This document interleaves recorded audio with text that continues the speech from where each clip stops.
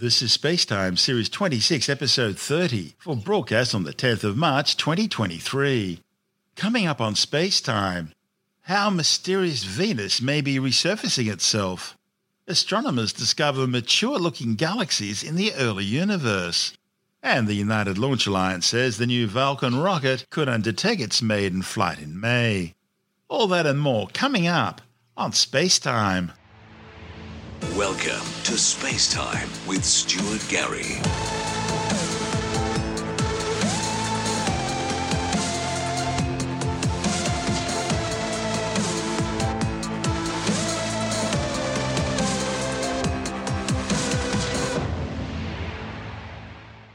A new study based on archival NASA data suggests that the planet Venus may be losing heat from geological activity in regions known as coronae, possibly like early plate activity on Earth.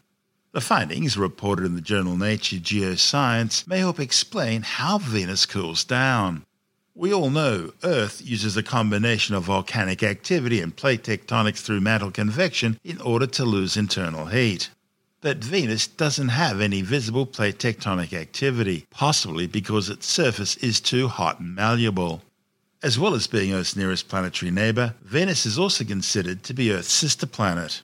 That's because they're both almost the same size, with similar mass and diameter, and they were formed under similar conditions, out of the same material and in the same part of the solar system. In fact, Venus once excited speculation that it could host the first human colony in space. See, scientists thought the dense cloud cover around Venus meant lots of rain. After all, it's closer to the Sun than the Earth, so temperatures would be hotter. That would mean lots of water, lots of evaporation, and hence lots of rain clouds. So, scientists envisioned that under its thick cloud cover, Earth's sister planet could have been covered in lush green tropical rainforests. Think of the Amazon jungle on steroids. But if Venus is Earth's sister planet, then it's a twisted sister. Soviet and American spacecraft have revealed that Venus is the closest thing to hell in our solar system.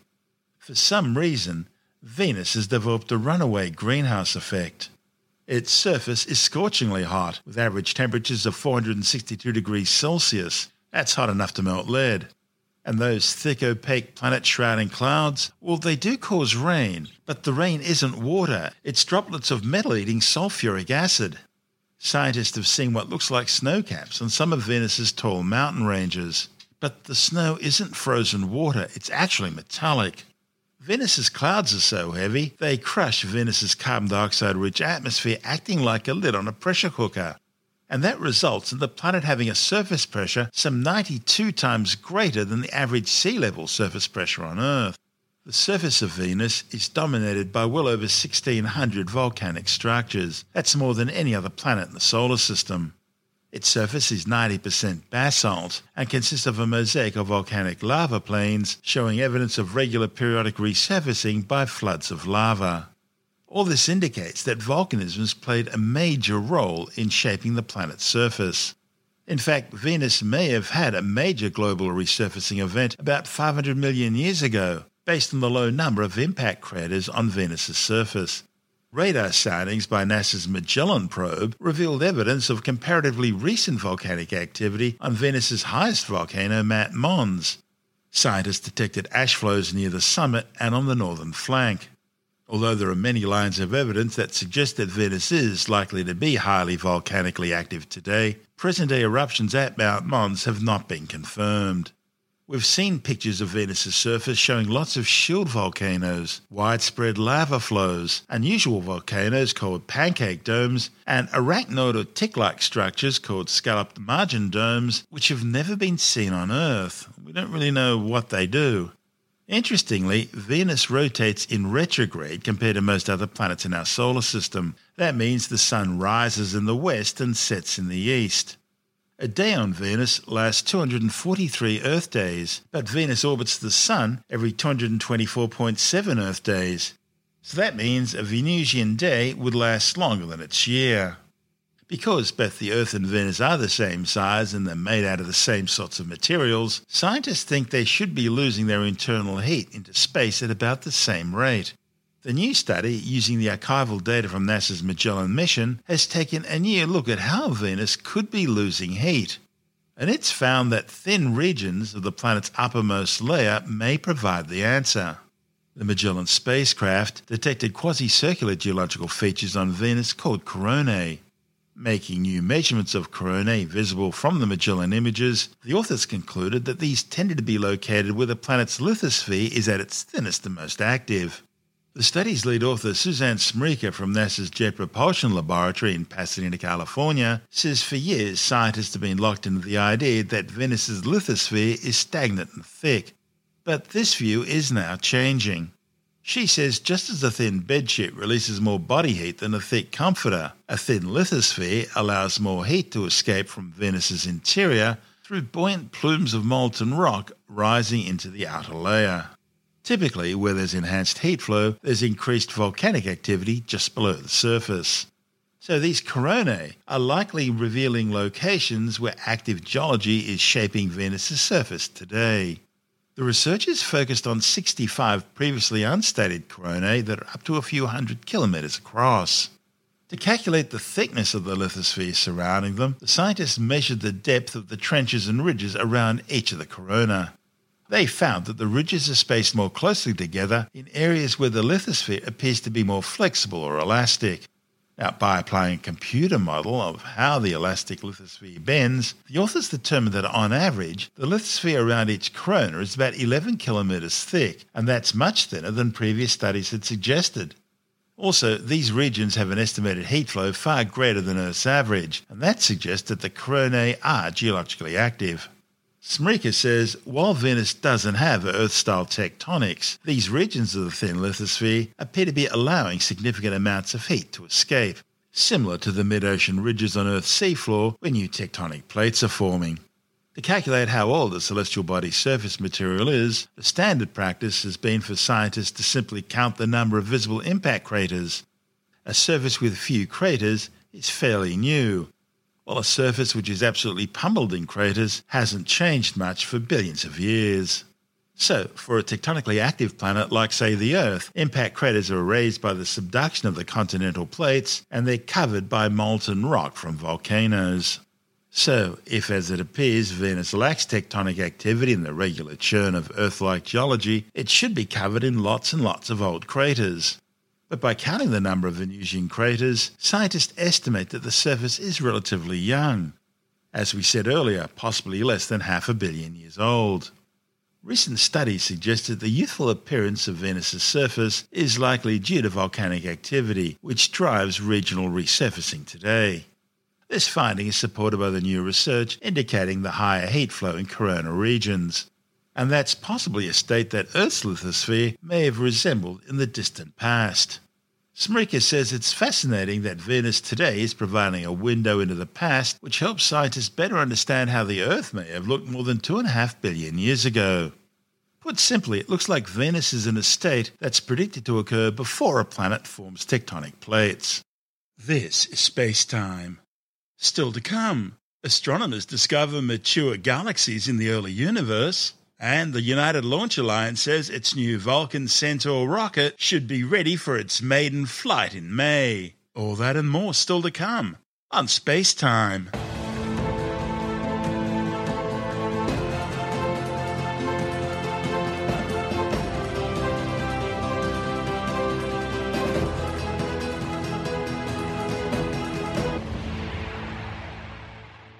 Astronomers studying observations of the ancient universe, which have been gathered by NASA's James Webb Space Telescope, have discovered an ancient galaxy that's far more mature than it should be for its age. The findings, reported in the astrophysical journal Letters, are just the latest in a treasure trove of discoveries about the very early universe, which are forcing a major revision of the scientific literature. Last week, astronomers announced the discovery of 6 massive galaxies, each almost as big as the Milky Way, and each containing around 100 billion times the mass of our Sun. Yet these galaxies were dating back to a time when the universe was just 500 to 700 million years old, and no one knows how these galaxies could have gotten so big so quickly. It simply defies science's current understanding of galactic formation. And now James Webb has amazed scientists again. While studying data from the first images of a well-known early galaxy taken by Webb, astronomers discovered a companion galaxy that was previously hidden behind the glare of a foreground galaxy.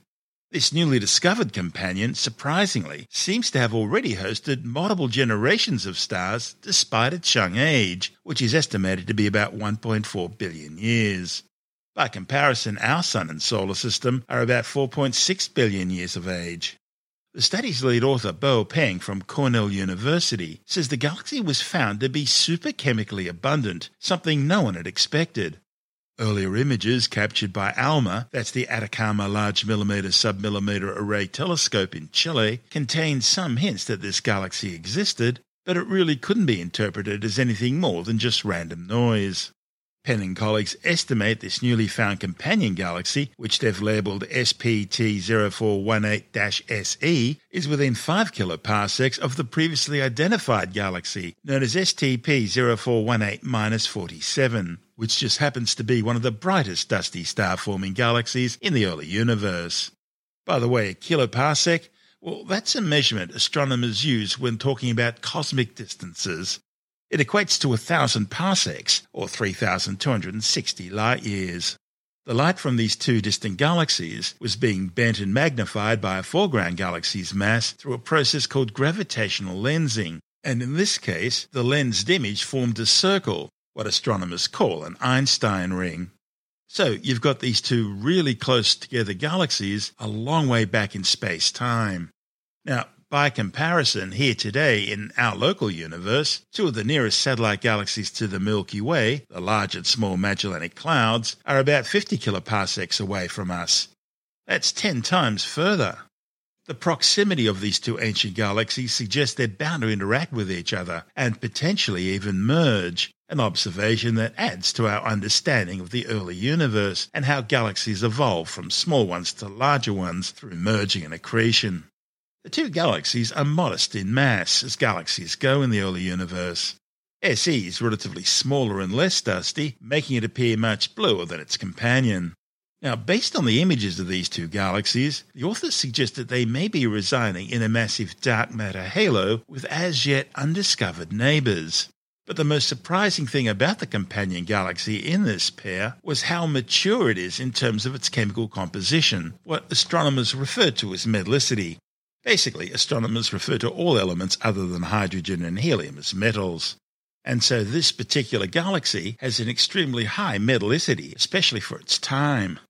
The authors estimate it's somewhat comparable in terms of metallicity to our Sun. And as we mentioned earlier, our Sun's more than 4.6 billion years old already. And when it was formed, it inherited most of its metallicity from previous generations that had 8 billion years to build them up. So the authors must be seeing the leftovers from at least a couple of generations of stars that have lived and died within the first billion years of the universe's existence. And that's not what's typically seen in this particular early epoch. They speculate that the processes of forming stars in these galaxies must have been extremely efficient, and it must have started very early on in the universe. That's especially needed to explain the measured abundances of nitrogen relative to oxygen, as this ratio is considered a reliable measure of just how many generations of stars have lived and died. This is space-time. Still to come, the United Launch Alliance says its new Vulcan Centaur rocket will be ready to fly in May, and the March equinox, the constellations Taurus, Leo, Corvus and Eridanus, and don't forget Pi Day, are among the highlights of the night skies on March Skywatch.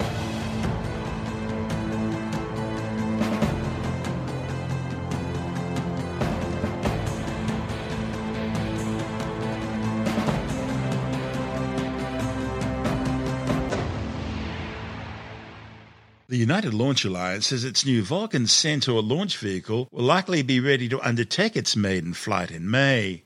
The long-awaited inaugural flight is targeting a 4-day launch window that'll open no later than May the 4th from Space Launch Complex 41 at the Cape Canaveral Space Force Station in Florida. Vulcan will carry Astrobotic's new Peregrine lunar lander together with 24 payloads on a journey to the Moon. Included will be 11 payloads as part of NASA's Commercial Lunar Payload Services project. Also aboard will be 2 prototype satellites for Amazon's Project Kuiper broadband constellation. The third payload contains the cremated remains of people who wish to be buried in space and have the money to do it. The United Launch Alliance, which comprises Boeing and Lockheed Martin, have been developing their new 67-metre-tall Vulcan rocket since 2020. Once flight proven, it'll replace the current Delta IV and Atlas V launch vehicles, ending an era which has seen some of the greatest names in expendable launch vehicles, not just Atlas and Delta, but also Titan. The Vulcan's first stage will be powered by twin BE-4 methane liquid oxygen engines built by Blue Origin and producing 550,000 pounds of thrust each. Strap-on solid rocket boosters will be available for extra thrust, and the Centaur 5 will provide the upper stage. Now, theoretically, Vulcan could launch as early as next month. However, liquid oxygen balance has been an issue, with oxygen pumps consistently delivering around 5% more oxygen than expected into the engines. United Launch now thinks this may simply be a unit-to-unit variation issue, but further testing will be required. But for now, if all goes well, the countdown to a May launch is underway. This is Space Time.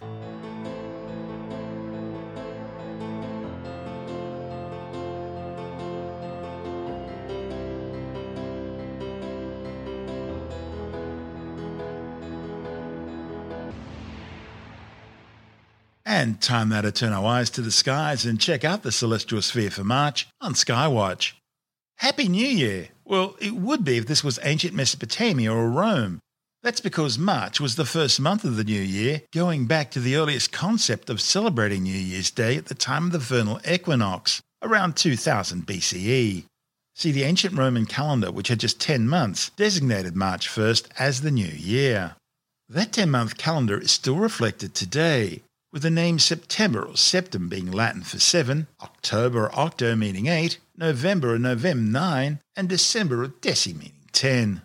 It wasn't really until the Gregorian calendar that January 1st marked the start of the new year.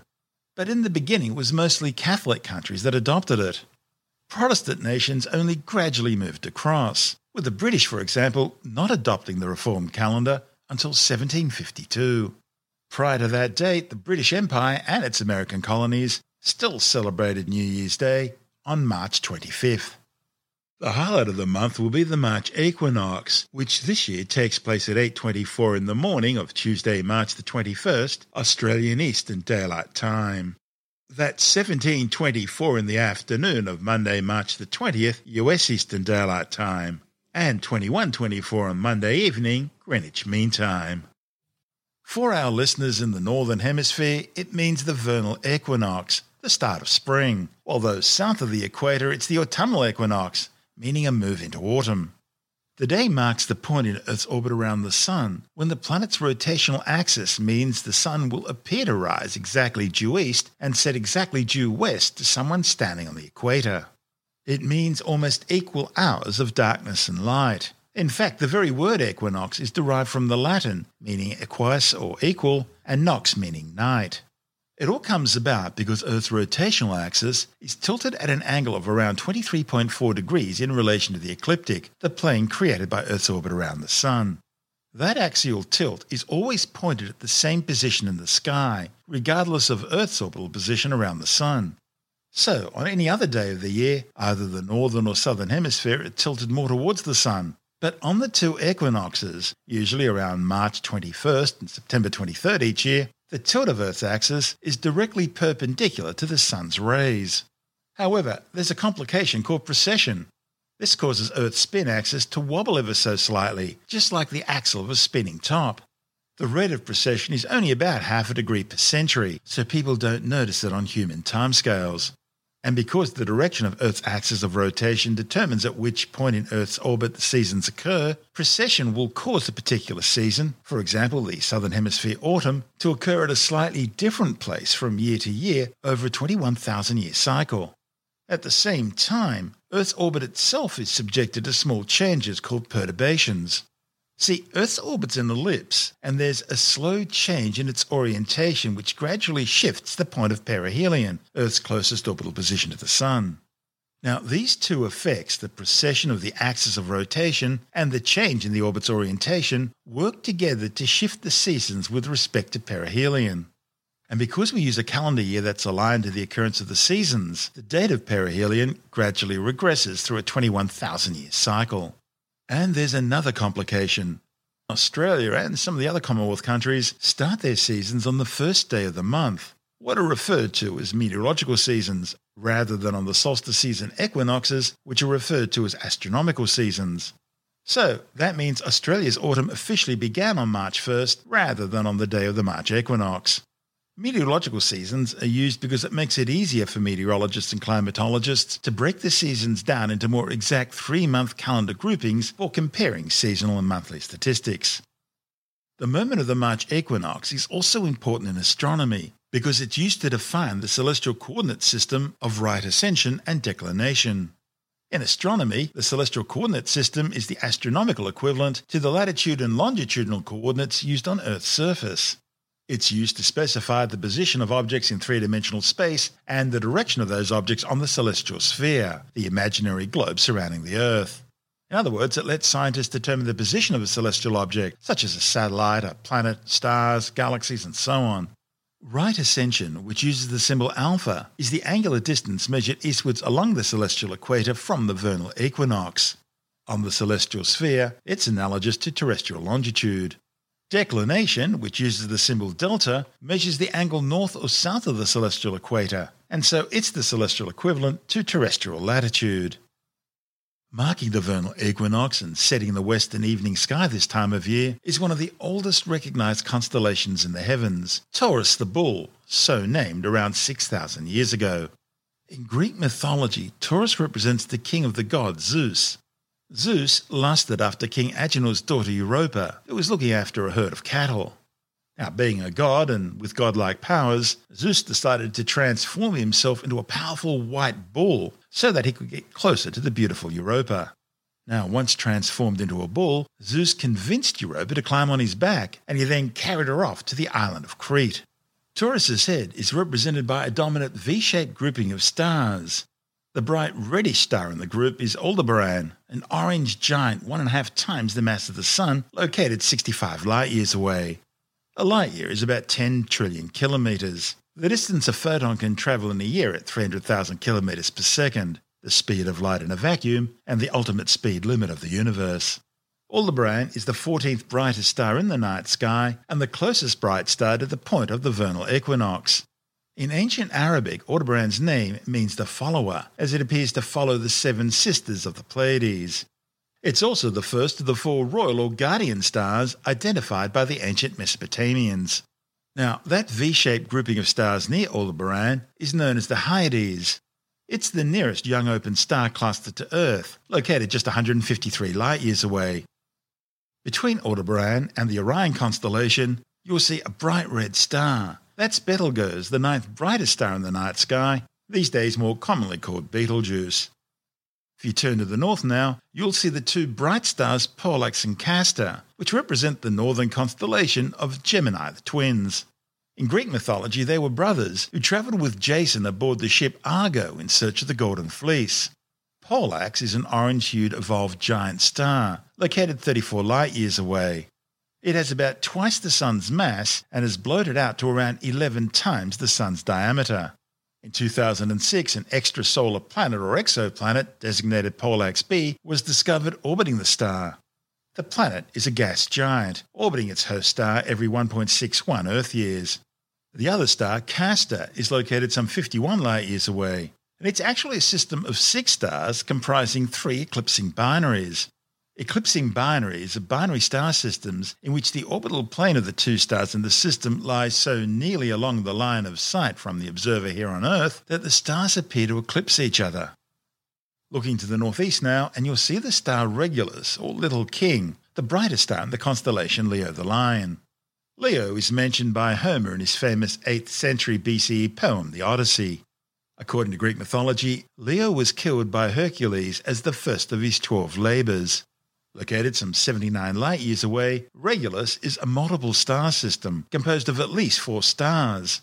Regulus A, designated Alpha Leonis, is a spectroscopic binary comprising a rapidly spinning spectral type B blue-white star, around 3.5 times more massive than the Sun, with some 288 times the Sun's luminosity, and a small companion star, most likely a white dwarf, the stellar corpse of what once would have been a Sun-like star. The pair take about 40 days to orbit each other. Spectroscopic binaries are double star systems orbiting each other so closely and at such an angle that they can only be visually separated, from our viewpoint here on Earth at least, by their spectroscopic signatures. Astronomers describe stars in terms of spectral types. It's a classification system based on temperature and characteristics. The hottest, most massive and most luminous stars are known as spectral type O blue stars. They're followed by spectral type B blue-white stars, then spectral type A white stars, spectral type F whitish-yellow stars, then spectral type G yellow stars. That's where our Sun fits in. Then there's spectral type K orange stars, and the coolest and least massive of all stars are spectral type M red stars, commonly referred to as red dwarfs. Each spectral classification system is further subdivided using a numeric digit to represent temperature, with 0 being the hottest and 9 the coolest. And then you add a Roman numeral to represent luminosity.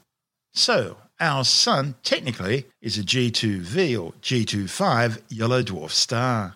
Also included in the stellar classification system are spectral types L, T and Y, which are assigned to failed stars known as brown dwarfs, some of which were born as spectral type M red dwarf stars, but became brown dwarfs after losing some of their mass. Brown dwarfs fit into a unique category between the largest planets, which can have around 13 times the mass of Jupiter, and the smallest spectral type M red dwarf stars, which are around 75 to 80 times the mass of Jupiter, or about 0.08 solar masses. The primary star in Alpha Leonis completes a full rotation around its axis in under 16 hours. That's incredibly quick, especially when compared to our Sun's 30-day rotational period. Now, this gives the primary star an oblate appearance, and it causes what's known as gravity darkening, meaning its poles are considerably hotter and 5 times brighter per unit surface area than its equatorial region. Scientists estimate that if it were rotating just 15% faster, the star's gravity would be insufficient to hold it together, and it would literally spin itself apart. Located further away are Regulus B, C and D, which are all dim main sequence stars. Main sequence stars are those undergoing hydrogen fusion into helium in their core, like the Sun's currently doing. Regulus B and C are thought to orbit each other every 600 Earth years and are located around 5,000 astronomical units away from Regulus A. An astronomical unit is the average distance between the Earth and the Sun, around 150 million kilometres or 8.3 light minutes. Regulus B is a spectral type F white-yellow star, while its companion Regulus C is a small spectral type M red dwarf star. Regulus D is a bit more of a question mark. It's a dim star, and, at least from our point of view, it appears to be sharing motion across the sky with other members in the group. At the opposite end of the constellation of Regulus is the star Beta Leonis, or Denebula, the horse's tail. It's a luminous white star thought to be spectral type A, about half as bright as Regulus, and the third brightest star in the constellation Leo. Beta Leonis has about 1.8 times the mass of the Sun and about 15 times the Sun's luminosity. It's suspected of being a dwarf Cepheid or Eta Scuti type variable star, meaning its luminosity varies very slightly over a period of several hours due to pulsations on its surface. Also at the other end of Leo are the stars Theta and Iota Leonis, the loins of the lion. Theta Leonis is about 165 light-years away. It's a very young spectral type A white star, about 2.5 times the mass of the Sun. With an age of just 550 million years, Theta Leonis' spectra shows enhanced absorption lines for metals, that is, elements other than hydrogen and helium. This increased metallicity appears around 12% higher than the Sun, allowing the star to radiate with some 141 times the luminosity of the Sun from its outer atmosphere, at an effective temperature of 9,350 Kelvin, literally giving it a white-hot glow.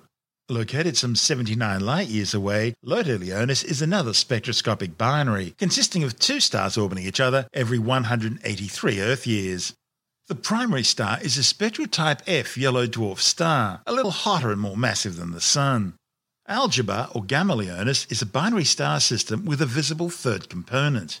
The two primary stars are located 126 light-years away and can be resolved in a backyard telescope. Both are yellow giants, orbiting each other every 600 Earth days. The unrelated tertiary star, named 40 Leonis, is a yellow tinged star which can be seen through binoculars. Its traditional name, Alciba, means the forehead. Other stars in the system include Delta Leonis or Zosma, which is a blue-white star 58 light-years from Earth, Epsilon Leonis, a yellow giant some 251 light-years from Earth, and Zeta Leonis, an optical triple star.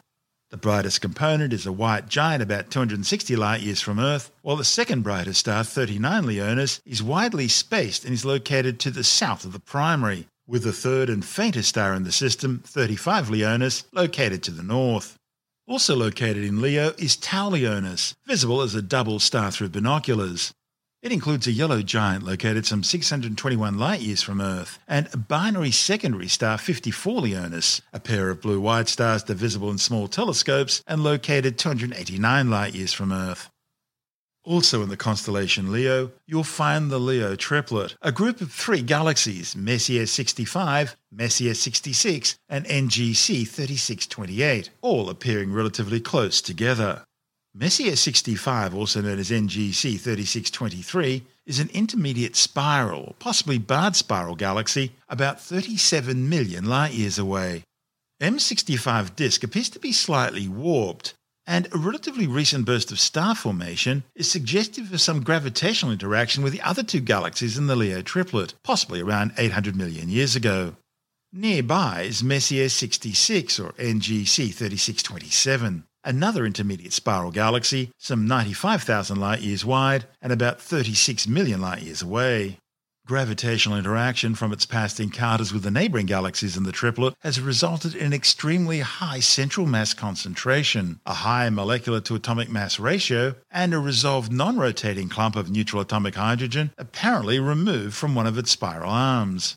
The third member in the group is NGC 3628, the Hamburger Galaxy, a spiral galaxy with a spectacular 300,000 light-year long tidal trail of gas and stars. NGC 3628 is located 35 million light-years away.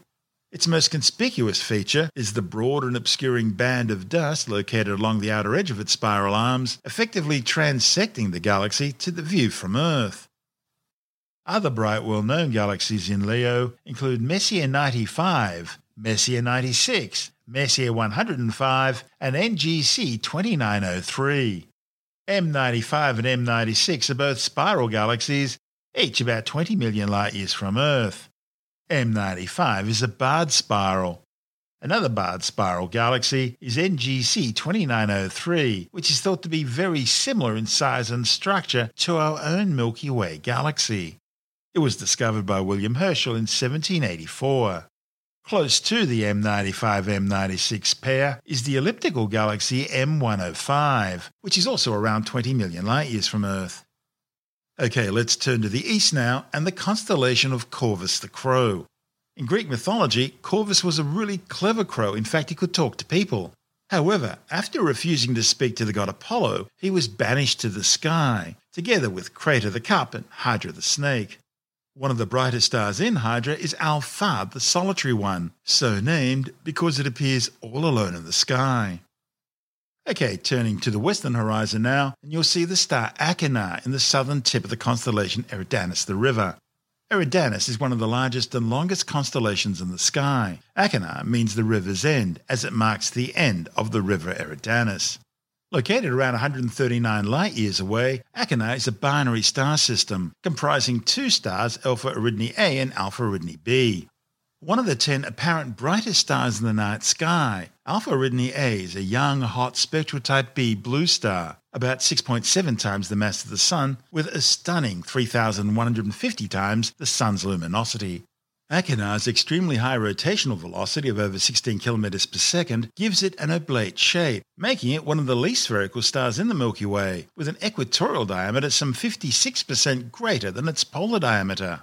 This distorted shape means the star displays significant latitudinal temperature variations, with its polar temperature being above 20,000 Kelvin, while its equatorial temperature, being much further away from the stellar core, is only around 10,000 Kelvin. Those high polar temperatures are generating a fast polar wind, ejecting matter from the star and generating a polar envelope of hot gas and plasma. The companion star, Alpha Eridani b, appears to be a spectral Type A white star with about twice the mass of the Sun. The two stars orbit each other at an average distance of roughly 12.3 astronomical units. Now, just a quick reminder that March 14th marks the yearly celebration of the mathematical constant pi. Pi is the ratio of a circle's circumference to its diameter. But it's also an irrational number, meaning its decimal representation never ends and never repeats. More than just a number, pi has important applications in astrophysics, orbital mechanics, and other fields of astronomy.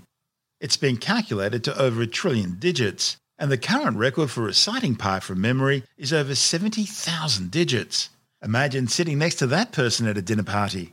As for me, 3.14159 is about it. Of course, as well as Pi Day, March 14 is also the birthday of the great Professor Dr. Albert Einstein.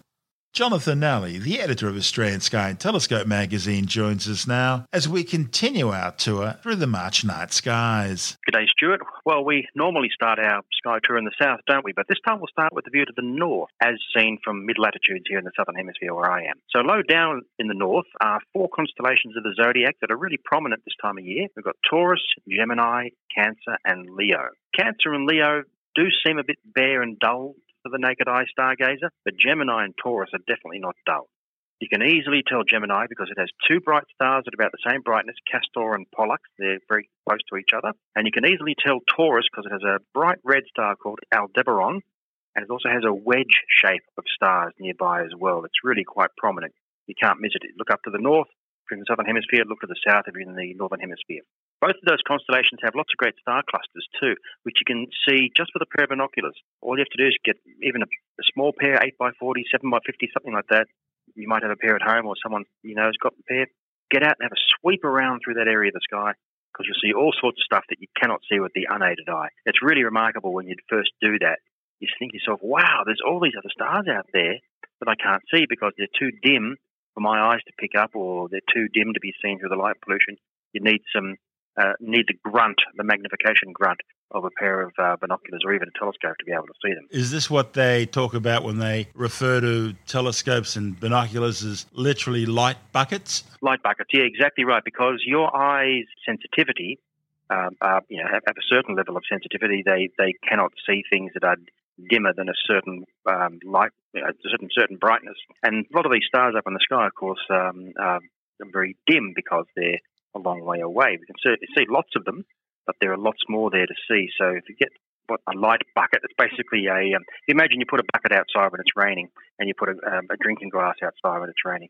The drinking glass is only going to collect a little bit of water because it doesn't have a very large surface area or volume, but a bucket has got a much larger area where the water can fall into it. So if you get some optics, some glass optics, a telescope or binoculars, then they're dragging in more light because they're bigger than your eyes, and then they focus that light down into your eyes so you can see fainter things. So, yeah, that's the whole idea of telescopes and binoculars and things.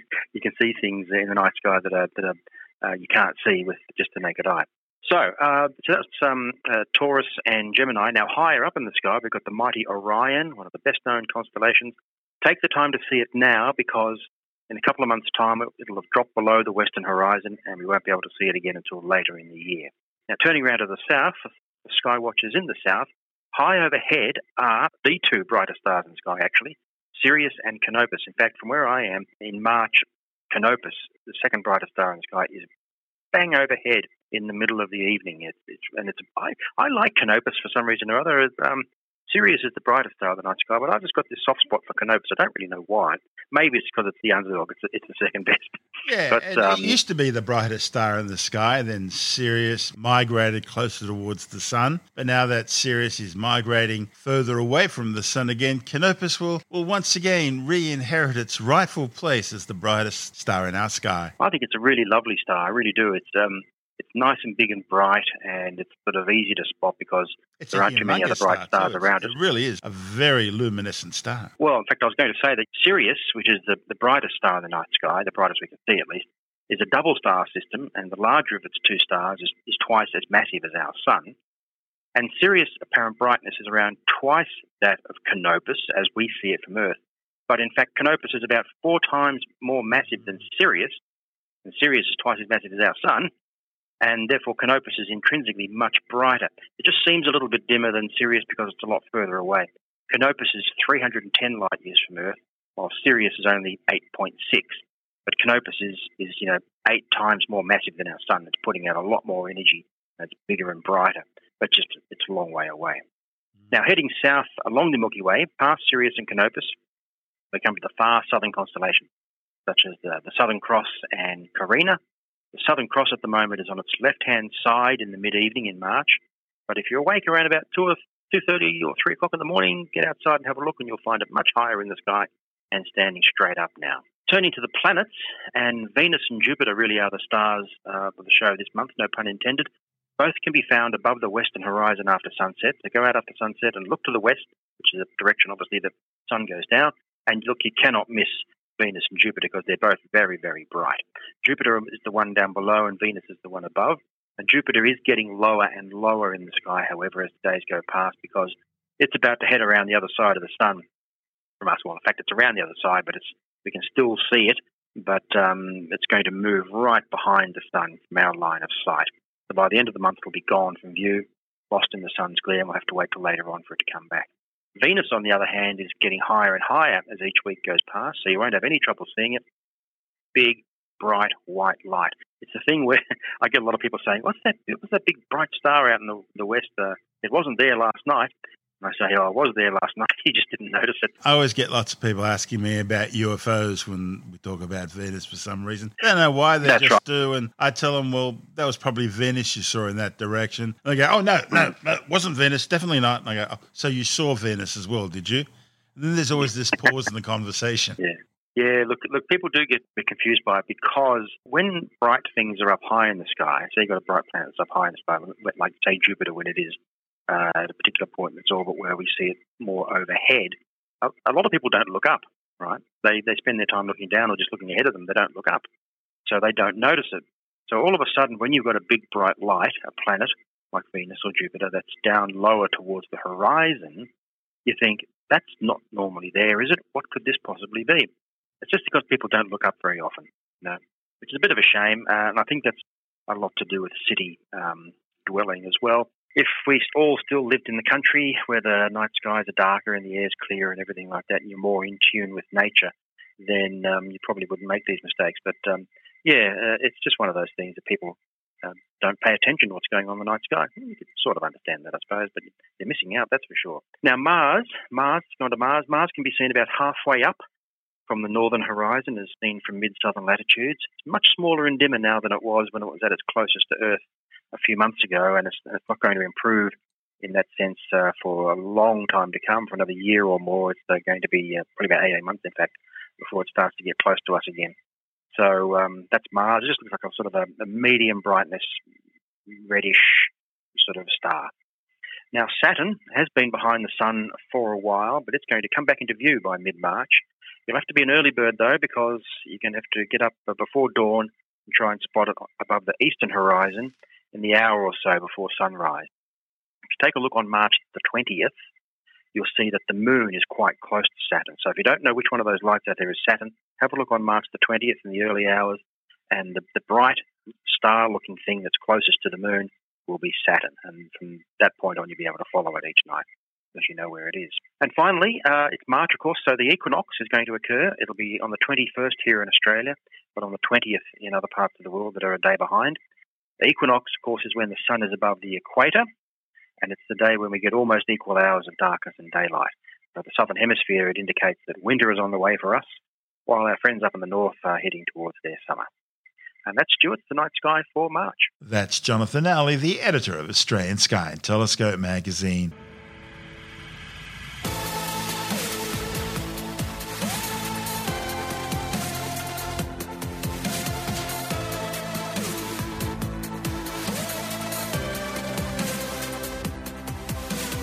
And that's the show for now. Spacetime is available every Monday, Wednesday and Friday through Apple Podcasts, iTunes, Stitcher, Google Podcast, Pocket Casts, Spotify, Acast, Amazon Music, Bytes.com, SoundCloud, YouTube, your favourite podcast download provider, and from spacetimewithstuartgary.com. Spacetime's also broadcast through the National Science Foundation on Science Zone Radio and on both iHeartRadio and TuneIn Radio. And you can help to support our show by visiting the Spacetime store for a range of promotional merchandising goodies, or by becoming a Spacetime patron, which gives you access to triple-episode commercial-free versions of the show, as well as lots of bonus audio content which doesn't go to air, access to our exclusive Facebook group, and other rewards. Just go to spacetimewithstuartgary.com for full details. And if you want more Spacetime, please check out our blog, where you'll find all the stuff we couldn't fit in the show, as well as heaps of images, news stories, loads of videos, and things on the web I find interesting or amusing. Just go to spacetimewithstuartgary.tumblr.com. That's all one word, and that's Tumblr without the E. You can also follow us through @StuartGary on Twitter, @SpaceTimeWithStuartGary on Instagram, through our Spacetime YouTube channel, and on Facebook, just go to facebook.com/Spacetime with Stuart Gary. And Spacetime is brought to you in collaboration with Australian Sky and Telescope magazine, your window on the universe. You've been listening to Spacetime with Stuart Gary. This has been another quality podcast production from Bytes.com.